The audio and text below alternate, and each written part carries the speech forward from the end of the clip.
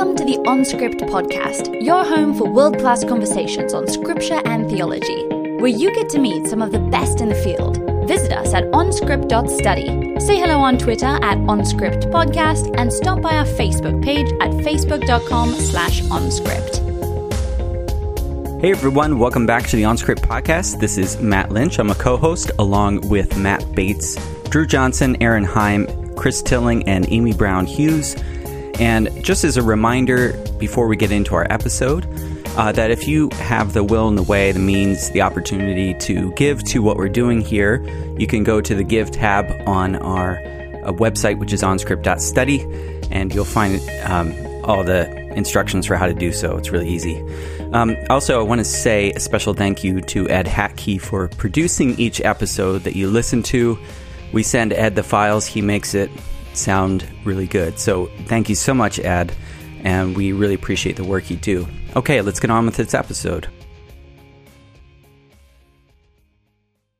Hello, everyone. Welcome back to OnScript. My guest today is John D. Levenson, Alfred A. List Professor of Jewish Studies at Harvard Divinity School.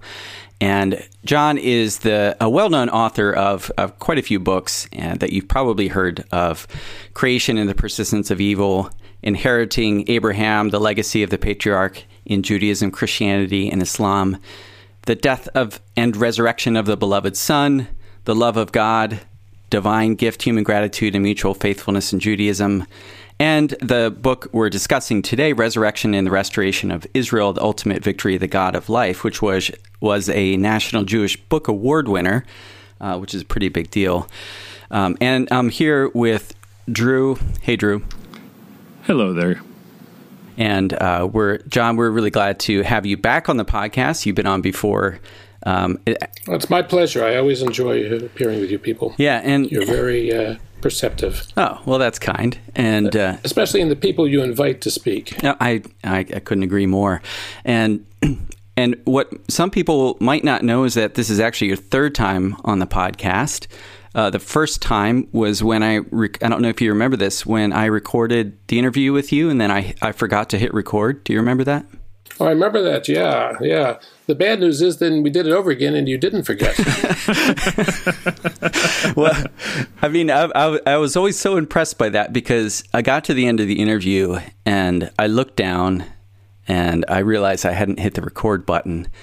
And I said to you, I'm not sure I captured all that. And you said, how much did you not capture? And I said, well, all of it. And you said, no problem, let's do it again. That was your instant reaction. So I've always it was owing purely to ego.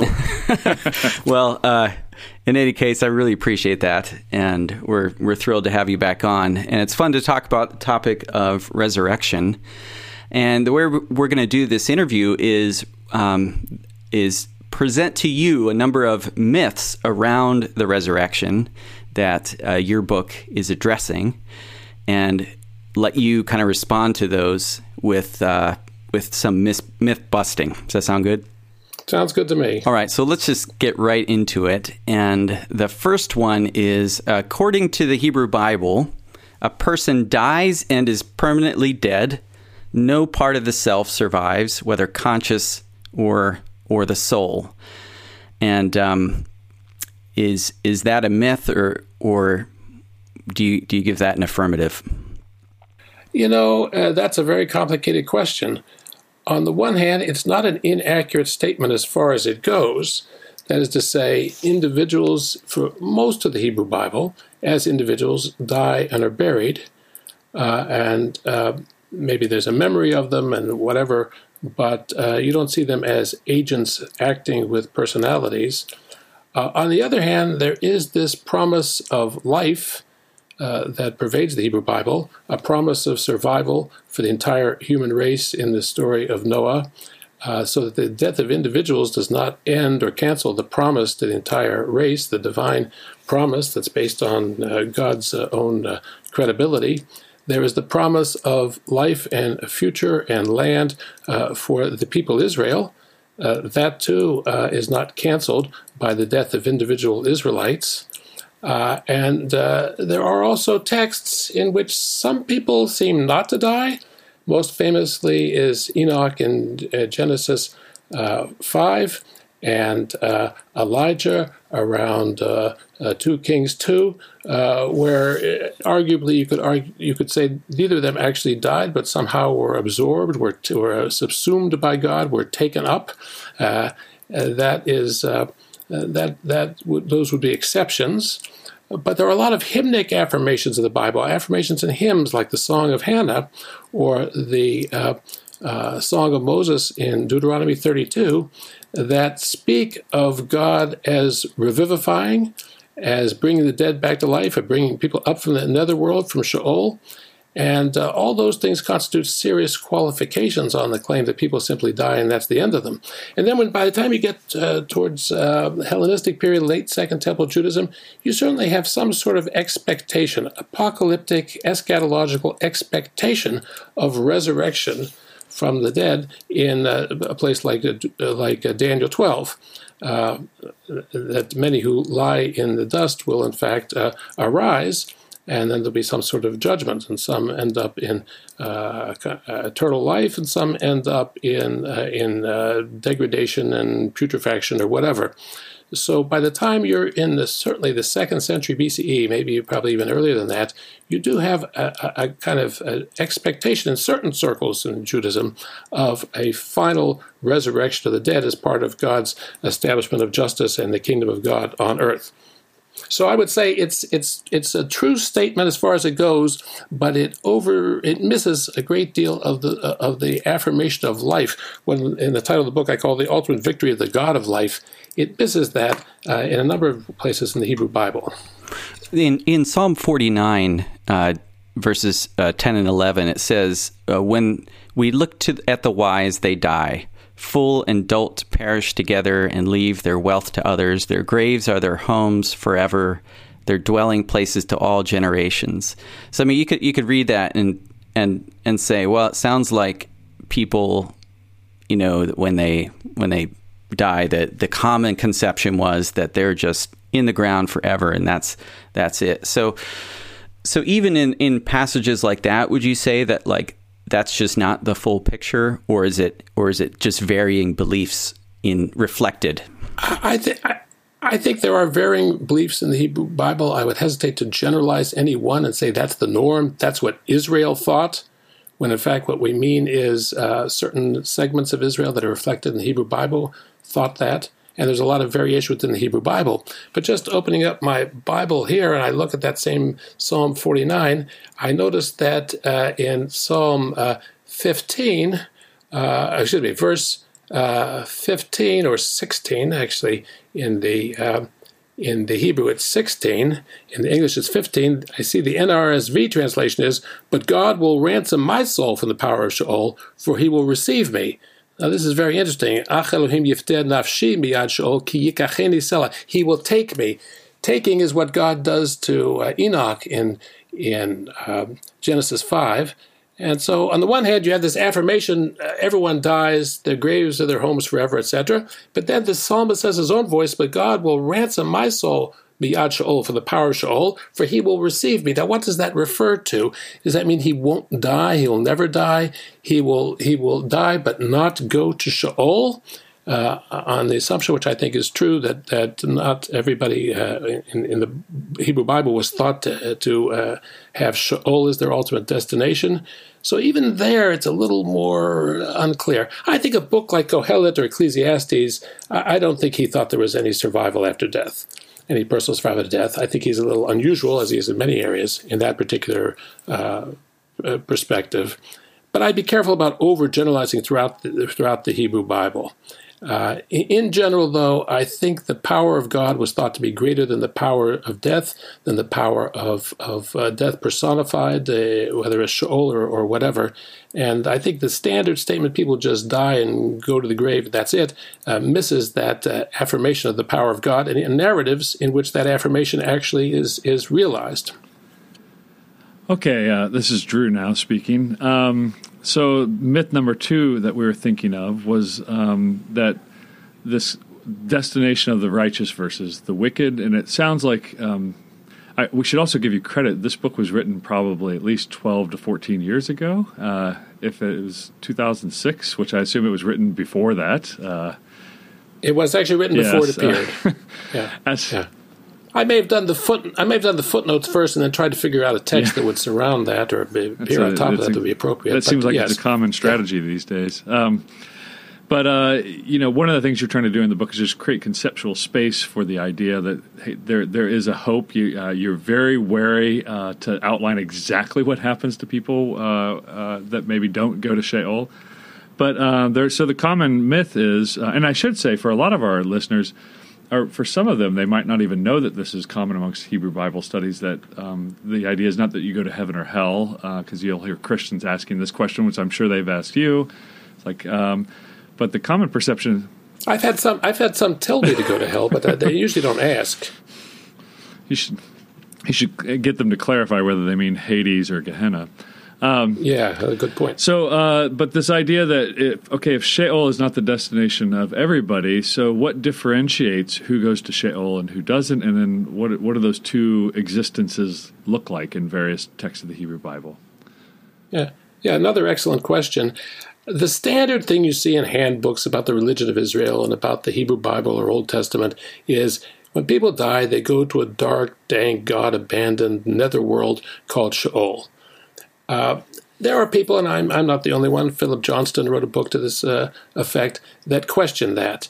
That is to say, Sheol appears, I think, something like 88 times in the Hebrew Bible. It usually appears in emotionally charged contexts, like that Psalm 49 that we just talked about. And by and large, my problem with it is that what do you make of people like Abraham, or Jacob, or Job, who are explicitly said to die at a ripe old age, or to see their descendants to the third or fourth generation, and to be buried with their fathers, or they lay with their fathers? What are we to say about someone like Moses, who envisions not his future generations of his family, but he has a glimpse of the Holy Land into which he won't enter, the Promised Land into which he will not enter, and then he is buried? Are we to think that the author, when he wrote that, the author of those verses, when he wrote that, thought that the people he's writing about, as he wrote, were actually in some dank, dark, miserable netherworld? Does he think that that statement that they die happy, content, full of days, and so forth, like Abraham or Job, whose death notices are very similar, that he actually thought that was, that's how they were at the moment they died, and then they had a rude awakening, or opposite of an awakening, and found themselves in the underworld, totally cut off from God and miserable and emaciated, etc., etc.?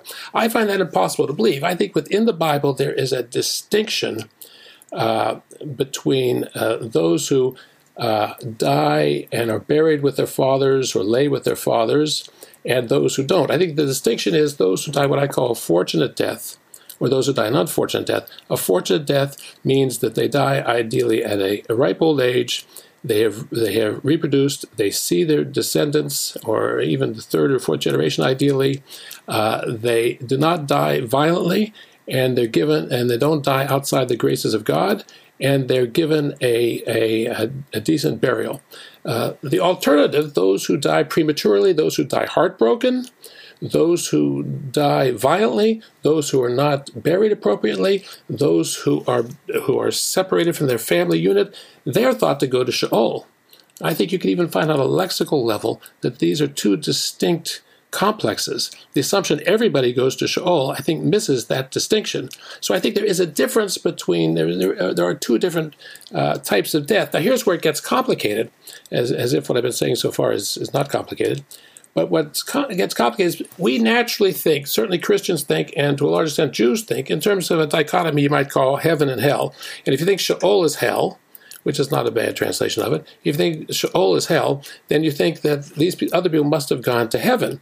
I don't know what the author means when he says God took Enoch, or what psalmists, like the psalmist in Psalm 49, thinks when he says God will take him.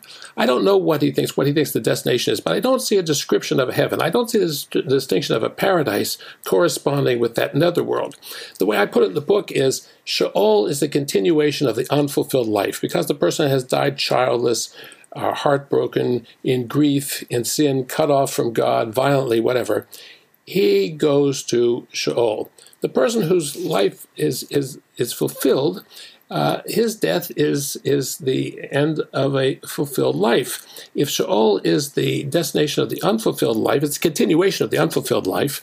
The fulfilled life doesn't have a continuation because it's fulfilled. It's now come to its end.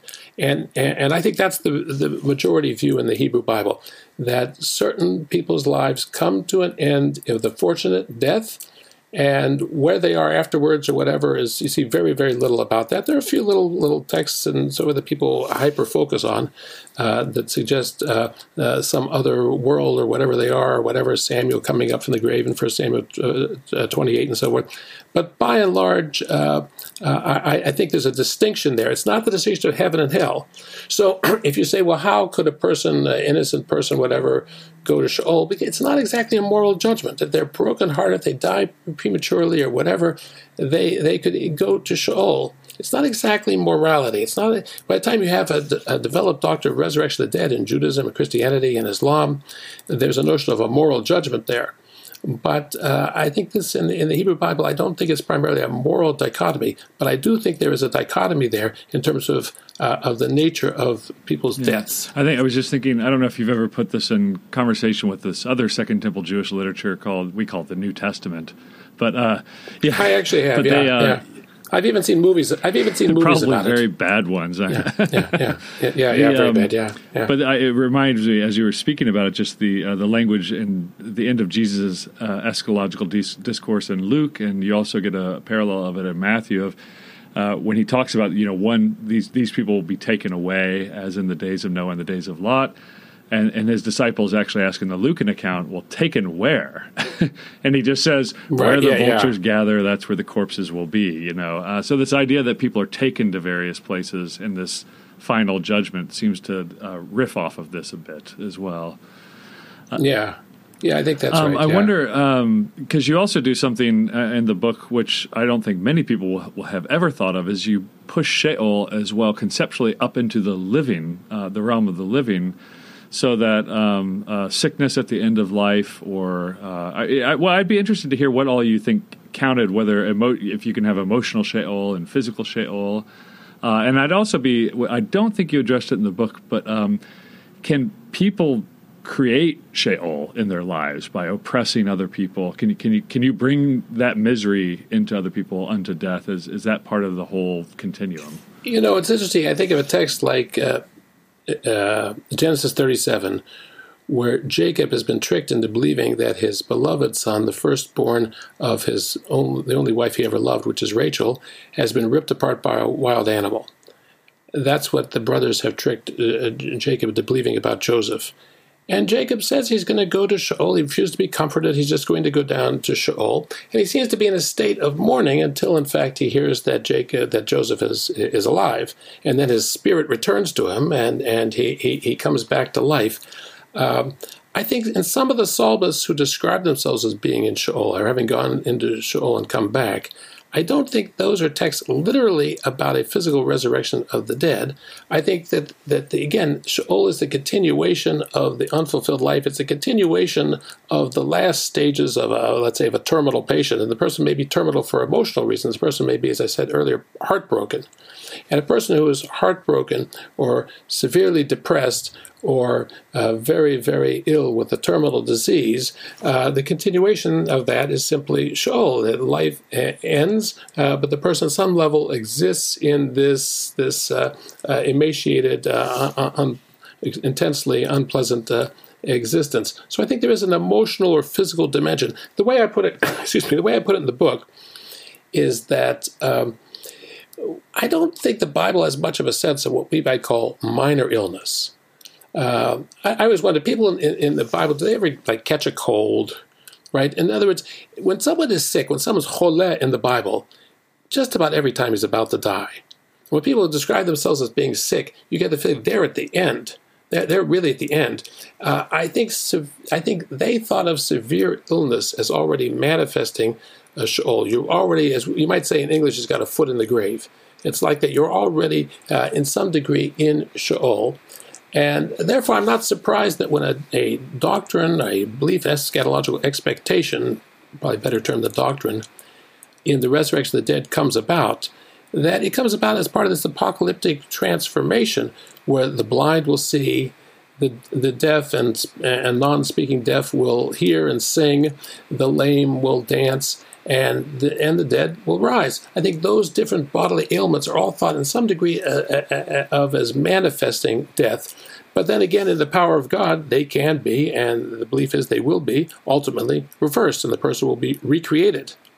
And recreated as a healthy, full, functioning human being. So I think there is some sense that you can be in Sheol in this life or send some other person into Sheol. I think to some degree that's what they thought Joseph's brothers had done to Jacob. Yeah, it seems like one of the things that you're doing throughout this book is reconfiguring, remapping some of our polarities that we operate with, maybe as Christians or as contemporary Jews, we read the Bible. So maybe on the one hand, we have this polarity of heaven and hell, and you're kind of remapping that, or we have this polarity of righteous and wicked corresponding to Sheol or not Sheol, or even, as you're talking about now, even the polarity between life and death. And I found that really helpful is that you were saying the sharpest dividing line is between a healthy, fulfilled life and illness. And once you cross over onto the illness, I was going to say, and also that fulfilled life in an awful lot of biblical texts involve being in relationship with God, being in dialogue or communion or whatever with God, and sensing or being in His sanctifying presence. That's why some of these texts, focusing on the temple, stress life or describe that temple, that access to the temple in Jerusalem as life forevermore. But I interrupted you. I mean, that's a helpful reminder too, because I really appreciated how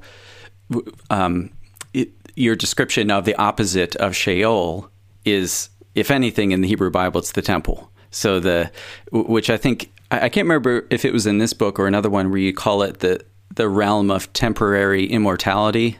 Is that your phrase?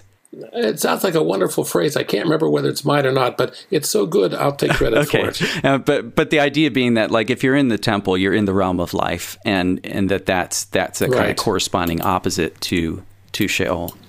Well, and I think it takes a text like Job and that is already dramatic on its own rights and makes it even more dramatic. His progeny and his flourishing are completely cut off from him. And then people are waxing eloquently about why this might be the case, or ineloquently, actually, as the case may be. Drew, do you think it's time for a speed round? Yeah, we at least got to get one in here. You want me to go? Yeah. All right. I got some questions for you, John. If you're up for it, these are going to go fast and furious. Sure. You can say more, but we'd appreciate it if you say less for the tawdry details hanging. I really have very little to say, so I'll be glad to say okay. less. Have you ever made a student cry? Not in my presence. I'm sure many have run out of the class screaming and crying, and probably when they get their grades or see my comments on their papers, I can't recall a student crying in class, but there's always a first time. If we were to consult the rabbinic sages, would they have considered footnotes or endnotes more righteous? That's a very good question. I imagine they would prefer footnotes because they say you should always quote something b'shem omro. You should quote it in the name of the person who said it. So the farther the note is from the actual text, the less you're obeying that stricture. I think we all said amen to that, and let the listener note that this book has endnotes. Okay. Yes, that's what the publishers want these days, and they want fewer and fewer of them. So, excuse me. What article or maybe position or book has caused you the most grief in the academic world? Position or book has caused me the most grief.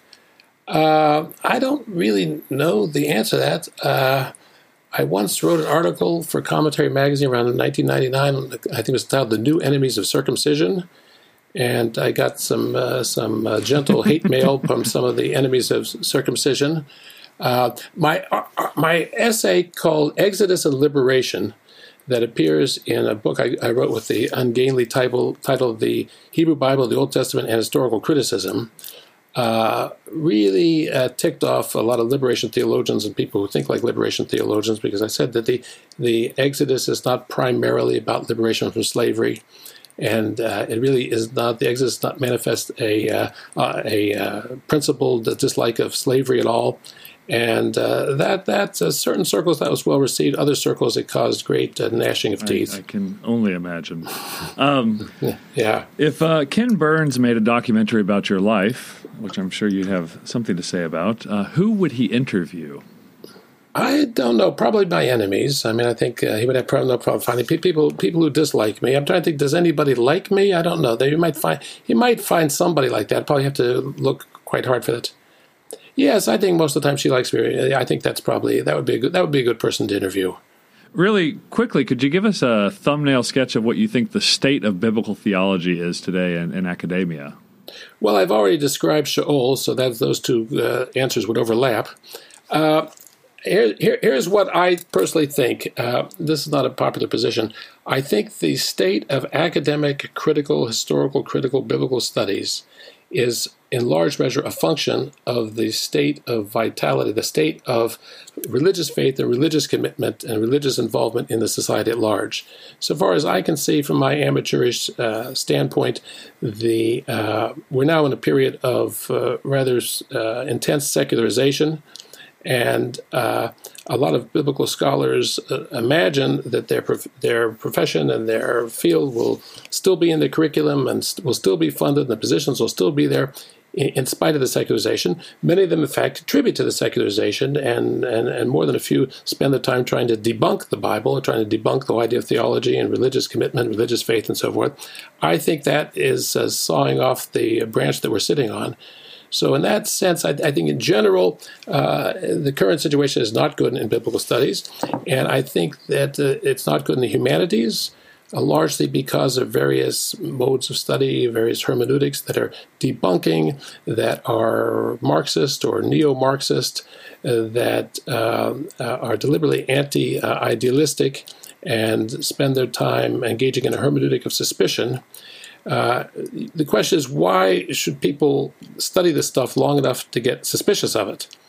And if, in fact, there's no reason to bring those people into the classroom in the first place, because the literature you're studying is all racist and sexist and homophobic and transphobic and anti-Semitic and I don't know what else, the authors didn't floss, whatever it is, if that's the case, do you really expect students to want to devote themselves to the study of this material long enough to find that out? And so in that sense, I think the humanities in general and biblical studies and religious studies in particular are actually in very bad shape because of the particular debunking ideologies that they have, I think, rather recklessly or thoughtlessly bought into. One more question for you, and it's actually to get a question from you. So Matt and I are going to be interviewing Robert Alter in 2 weeks. So I wondered what question you would want us to ask him. I don't really know the answer to that. I mean, that's a massive undertaking. That book, I've glanced at it. I haven't read it. I guess I would ask him, what drove you to translate the parts of the Bible, which is probably most of them, that are not of great literary merit or great aesthetic merit? It's a very large part of the Bible is lists of names, lists of animals, lists of whatever. What drove you even to translate that? What was your passion for this, apart from the aesthetic, apart from the Bible as literature? I think he probably will have an interesting answer. That's a really good question. Thanks. Okay, here's another myth, which I believe you address in the book. The ancient Israelites believed in divinized ancestors. Yeah, I think that you have to make a distinction between ancient Israel and the Hebrew Bible. Ancient Israel is something we recover through archaeology, partly through the Hebrew Bible, through epigraphic texts, through comparative studies.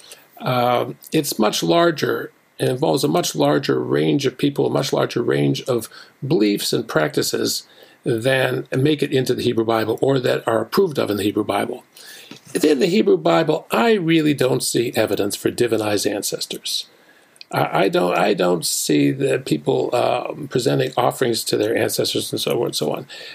To the extent that ideas like that come up, they're prohibited. They come up as negative models of behavior. Now, you don't prohibit something unless it's around, right? You don't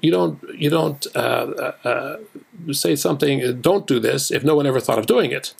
So I don't have much doubt that such ideas were around in the Northwest Semitic world and in ancient Israel in general. And I have nothing wrong with historians of religion reconstructing it.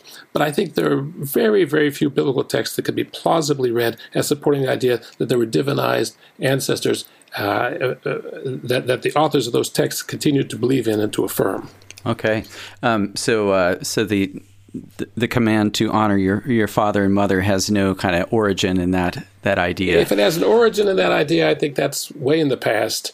I think the father and mother are talking about are adults, maybe elderly. I think the people being addressed are adults, not children, although it applies to children. I think the notion is you take care of your parents in their old age.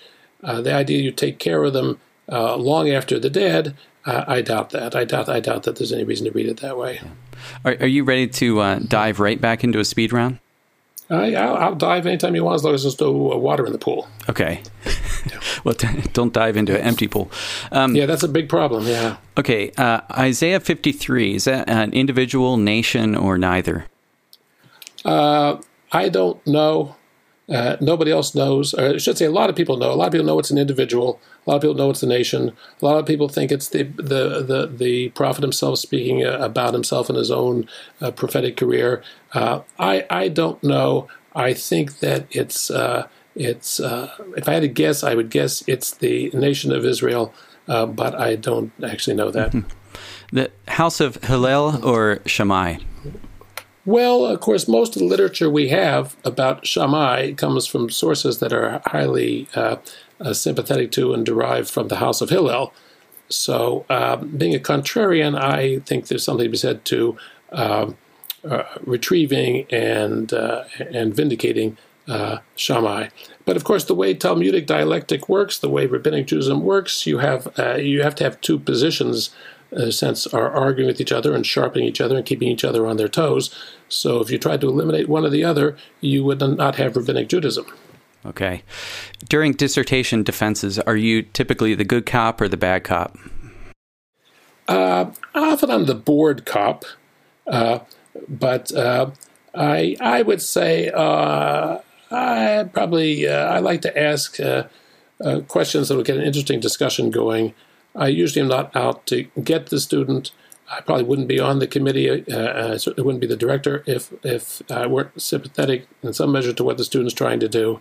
So I guess I'm closer to the good cop. What's one idea in biblical studies that you think needs to die? I think you might have touched on this already. Other than those various myths, I think that the notion that the truth of the Bible is limited to its author's immediate historical horizon deconstructs the Bible into a sequence of discrete messages or whatever worldviews that are incompatible with each other. In that sense, I'm sympathetic with the sort of hermeneutical move of someone like the late Brevard Childs, who said, yes, we have to pay attention to the historical authors, the historical documents, try to disentangle them as far as we can, but that the assembled texts and the growth of the scripture and the final canonical version also has to be given its due.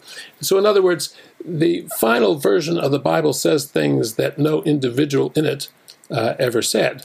the sum is large. The whole is larger than the sum of the parts, and that's what redaction and canonization produce. And I think too much of biblical scholarship is so historicistic that it just can't reckon with that dimension.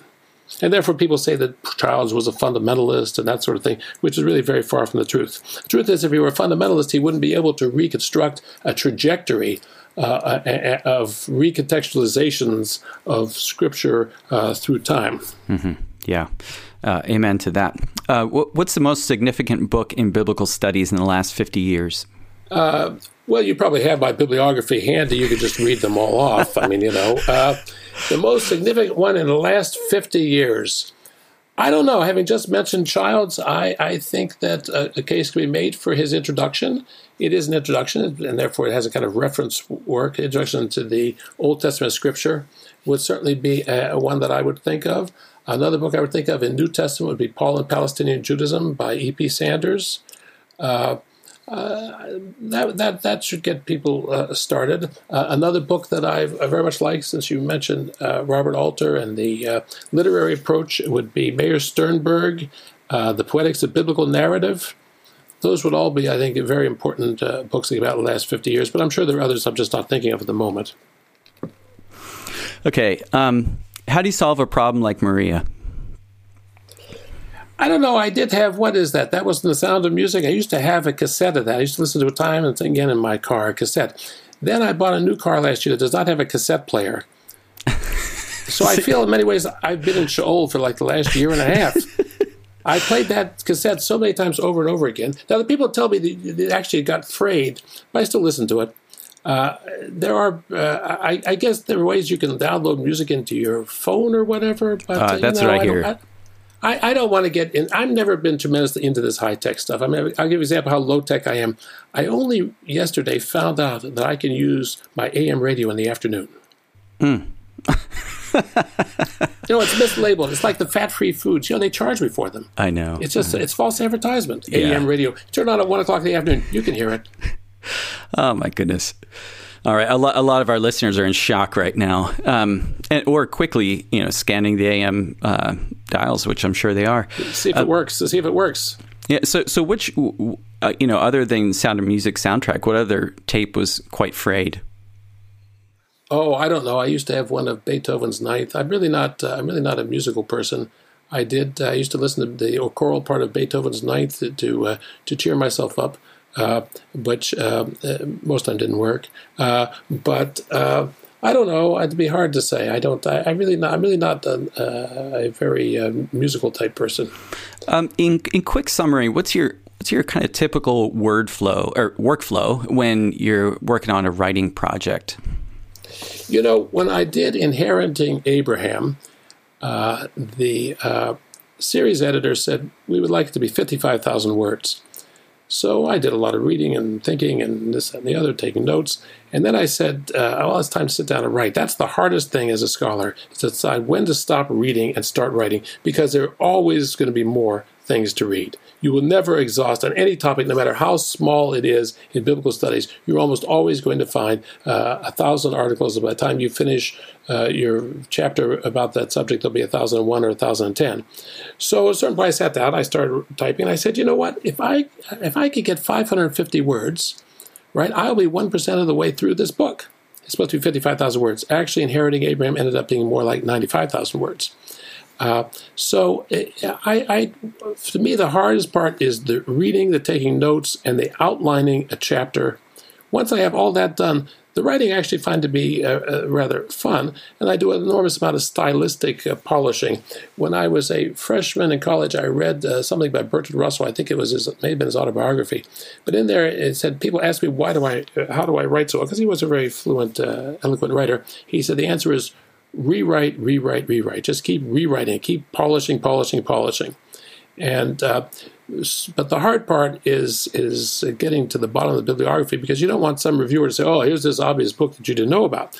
But on everything I've ever written afterwards, I find there is some major book I didn't know about or should have checked, or didn't think was major, and I see it is major. The other thing I find is when I first get a copy of the book in the mail, and I'm very excited. My book is finally out, and I open up the wrapper, and I open it up, and my eye always lands on a typo. I don't care how many times I proofread, other people proofreaded, copy editors, my eye always lands on a typo. Can you explain that? That must be a divine providence. That was my very first book. That's exactly what happened. First page I opened to. Is that what happened? Maybe it happens right to everybody. In the middle of the page too. That might be universal. It's to punish us, I think, for our hubris of being so proud of what we produced. Mm-hmm. Yeah, I mean, I found one right in my table of contents.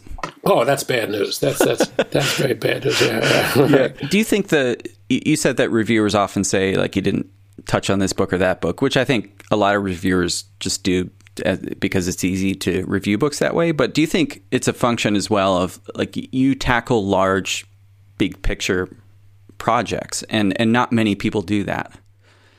Yeah, I don't know if it's a strength or weakness on my part. Most of the narrow gauge topics increasingly bore me. And I've always had this idea that as Franz Rosenzweig once said, I want to answer those questions that people actually ask.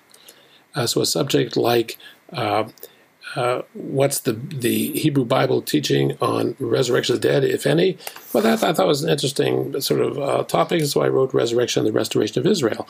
But it's true that the scope and scale of the work will open you up increasingly to that sort of critique. If you find some narrative read in just one word that appears somewhere in 2 Chronicles, you probably you'll have a much narrower bibliography, and you'll be less. On the one hand, you'll be less vulnerable to that criticism. You overlook something. On the other hand, you will be vulnerable to the criticism of who cares. I think the last myth we want to talk about that you address quite a bit throughout the book is this issue that this is all late development, that resurrection and personal immortality and these all come in Hellenistic Judaism and make their way into New Testament thought and beyond. And I wonder if, especially the issue of personal immortality, where you shift that over into this kind of genealogical sense of perdurance of the family. So, A, is this late? And B, how does the family counterbalance immortality? Yeah, those are very good questions. I think the general expectation of a resurrection of the dead as part of the eschatological scenario, what will eventually transpire, is relatively late in the history of the Hebrew Bible or the history of biblical Israel. But as I say, there are these texts that are much, much earlier, like the Song of Moses in Deuteronomy 32 or the Song of Hannah in 1 Samuel 2, or a number of Psalms that do assert God's power to raise the dead. As a matter of fact, they assert the raising of the dead as a prime example of God's power. So in that, and then the various texts in which people describe Israel, probably themselves, as having come back from Sheol, or describe the people of Israel as having been given new life, having been put to death and experienced a new life, as in the beginning of Hosea 6. I think that rhetoric, that expectation, whatever was understood, was around. I don't think it was thought of as a doctrine. I don't think it was separated from the general ritual, cultic, whatever you want to call it, mythic, whatever you want to call it, expectation of a divine victory in which God would banish his enemies and would reward those faithful to him, and would, in a sense, recreate and revivify nature. So in that sense, I think the makings of it have been around for a long time. But I think for most of biblical history, individuals did not expect in any sense to come back from the dead. But there were hymnic affirmations of God's power to do that, and a few little narratives in places where that's exactly what seems to have happened. So is it a textual matter then that there's just not an extended discourse, but there has to be some kind of presumption? Or to word it the way you put it earlier, could we ask if 9th century or 8th century prophets, when they talked about the day of Yahweh, the day of judgment, did they kind of presume there was something beyond these things, or that these things pointed, or do you think they just had monolithic ideas about there's judgment, death, and that's it? I don't think they were profoundly or seriously invested in the question of the individual surviving death. I think they thought the world would be in accordance with what God wants. On the other hand, they also have a belief, it's very pervasive, that what God wants is life, not death, and that pursuing the way of the Lord leads to life and not death. The book of Proverbs, which may be later than that, but the book of Proverbs, time and again, promises life to those who pursue wisdom and live in accordance with wisdom, and for that matter, death to those who go the way of folly and immorality. So what do they mean by life there? They may just mean a long life, and you die at a ripe old age. You die fulfilled, as opposed to the unfulfilled life.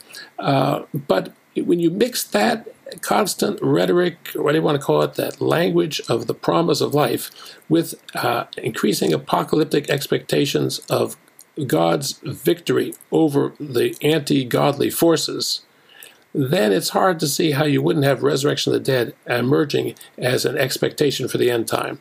Now, again, we don't want to overgeneralize, because there are plenty of Jews in the 2nd, 1st century BCE, 1st century CE, whatever, who didn't believe in the resurrection of the dead. There's Sadducees, you know that from the New Testament elsewhere. Sadducees don't believe in the resurrection of the dead. There's not some necessary belief, some necessary logic that everybody, because of X, Y, and Z existing in the Hebrew Bible, has to believe in the resurrection of the dead. That was never the case. And sometimes people say, well, it emerged in the Maccabean period because the martyrs were loyal and faithful to God, and yet they died. So we sort of have to have a consolation prize. We have an embarrassment, and we have to somehow or other plug the hole that's been opened up. But it's funny that people, the Sadducees, don't seem to have felt a need to plug that hole. And the Ben Sira, who was a little earlier than that, the book of Ecclesiasticus, as the Catholics call it, early 2nd century BCE, he doesn't seem to have any problem at all with the notion of a promise extending across the generations without a corresponding belief in the resurrection of individuals in any given generation. In other words, the old pattern does seem to have stayed around, but a new pattern that affirms resurrection appeared. And eventually in Rabbinic Judaism and in Christianity, that pattern triumphs. That new pattern triumphs. That's another myth that you didn't ask me. Can I bust a myth that you didn't ask me? Another myth I often run into is that Judaism doesn't believe in the resurrection of the dead. Resurrection is a Christian idea. Judaism doesn't believe in it. That's a very common myth. It partly has to do with liberal Judaism, with Reform and Conservative and Reconstructionist Judaism playing down the language of resurrection, or changing in the traditional prayer book the language so it does not actually talk about Tchiyat HaMetim, the resurrection of the dead, but talks about God's preservation of life, or God being on the side of life, or God, animating everything. And partly has to do with the notion that most people, when they hear the term resurrection, they think of the resurrection of Jesus, and the notion of a general resurrection of the dead, which was around in Judaism before Jesus' time and is around in Judaism to today, and it doesn't necessarily occur to them. So and then there's the more general idea that people have that Judaism is a religion of deeds, not creeds, and so resurrection is a creed, it's a belief, it's a doctrine. So of course we don't have that. All this I think is wrong. The truth is, early rabbinic Judaism formalized the resurrection of the dead as a necessary doctrine for inclusion in the community. And we see this as early as the Mishnah, as early as it formalized as such as early as 200 of the Common Era, although obviously it's been around for a couple hundred years by the time that happens. So there certainly historically has been, and for very traditional Jews there is to this day, a belief in the resurrection of the dead as a necessary belief and as a major part of the traditional liturgy for weekdays and Sabbaths and festivals. Just maybe a quick last question here. What lines of continuity and discontinuity do you see between the Christian story and belief in the resurrection of Jesus and what you see in the Hebrew Bible? Well, to the extent that the resurrection of the dead is thought of as one of the events to occur at the end of time when God finally triumphs, and that's why I have the subtitle, The Ultimate Victory of the God of Life. When the God of Life finally triumphs, to the extent to which resurrection is thought of as a major part of that, then the early Christian notion that Jesus was resurrected from the dead could be seen as a kind of, it's sort of like D-Day. The war in Europe is not over yet, but the Allies have landed at Normandy, and so it'll be another a year or so, or a little less than that, till we have VE Day, Victory in Europe Day. It's kind of like that. I think it's thought of as an earnest, as the anticipation of the end times, and corresponds with the general New Testament apocalyptic framework and the notion of Jesus as heralding as eschatological prophet, heralding the end time and bringing about the end time. And so they think of his own death and resurrection as an active symbolization or actualization of what's about to come. So I don't think that's surprising. People who think that there will be a resurrection of the dead at the end time, if they also think the end time is upon them, think the kingdom of God is upon them, then they're going to be looking for signs for that in their own world. Well, thank you very much for spending all this time with us, giving us some enjoyable stories, and making us all feel better about our typos in our books. Well, thank you very much for having me. I always enjoy your questions. They're very astute and very helpful. It's been a pleasure. You've been listening to On Script, delectable conversations on scripture and theology. If this episode has brought you inner peace or lit your biblical fire, please consider a small donation of just $2 or $5 per month. Information on how to donate can be found at onscript.study/donate.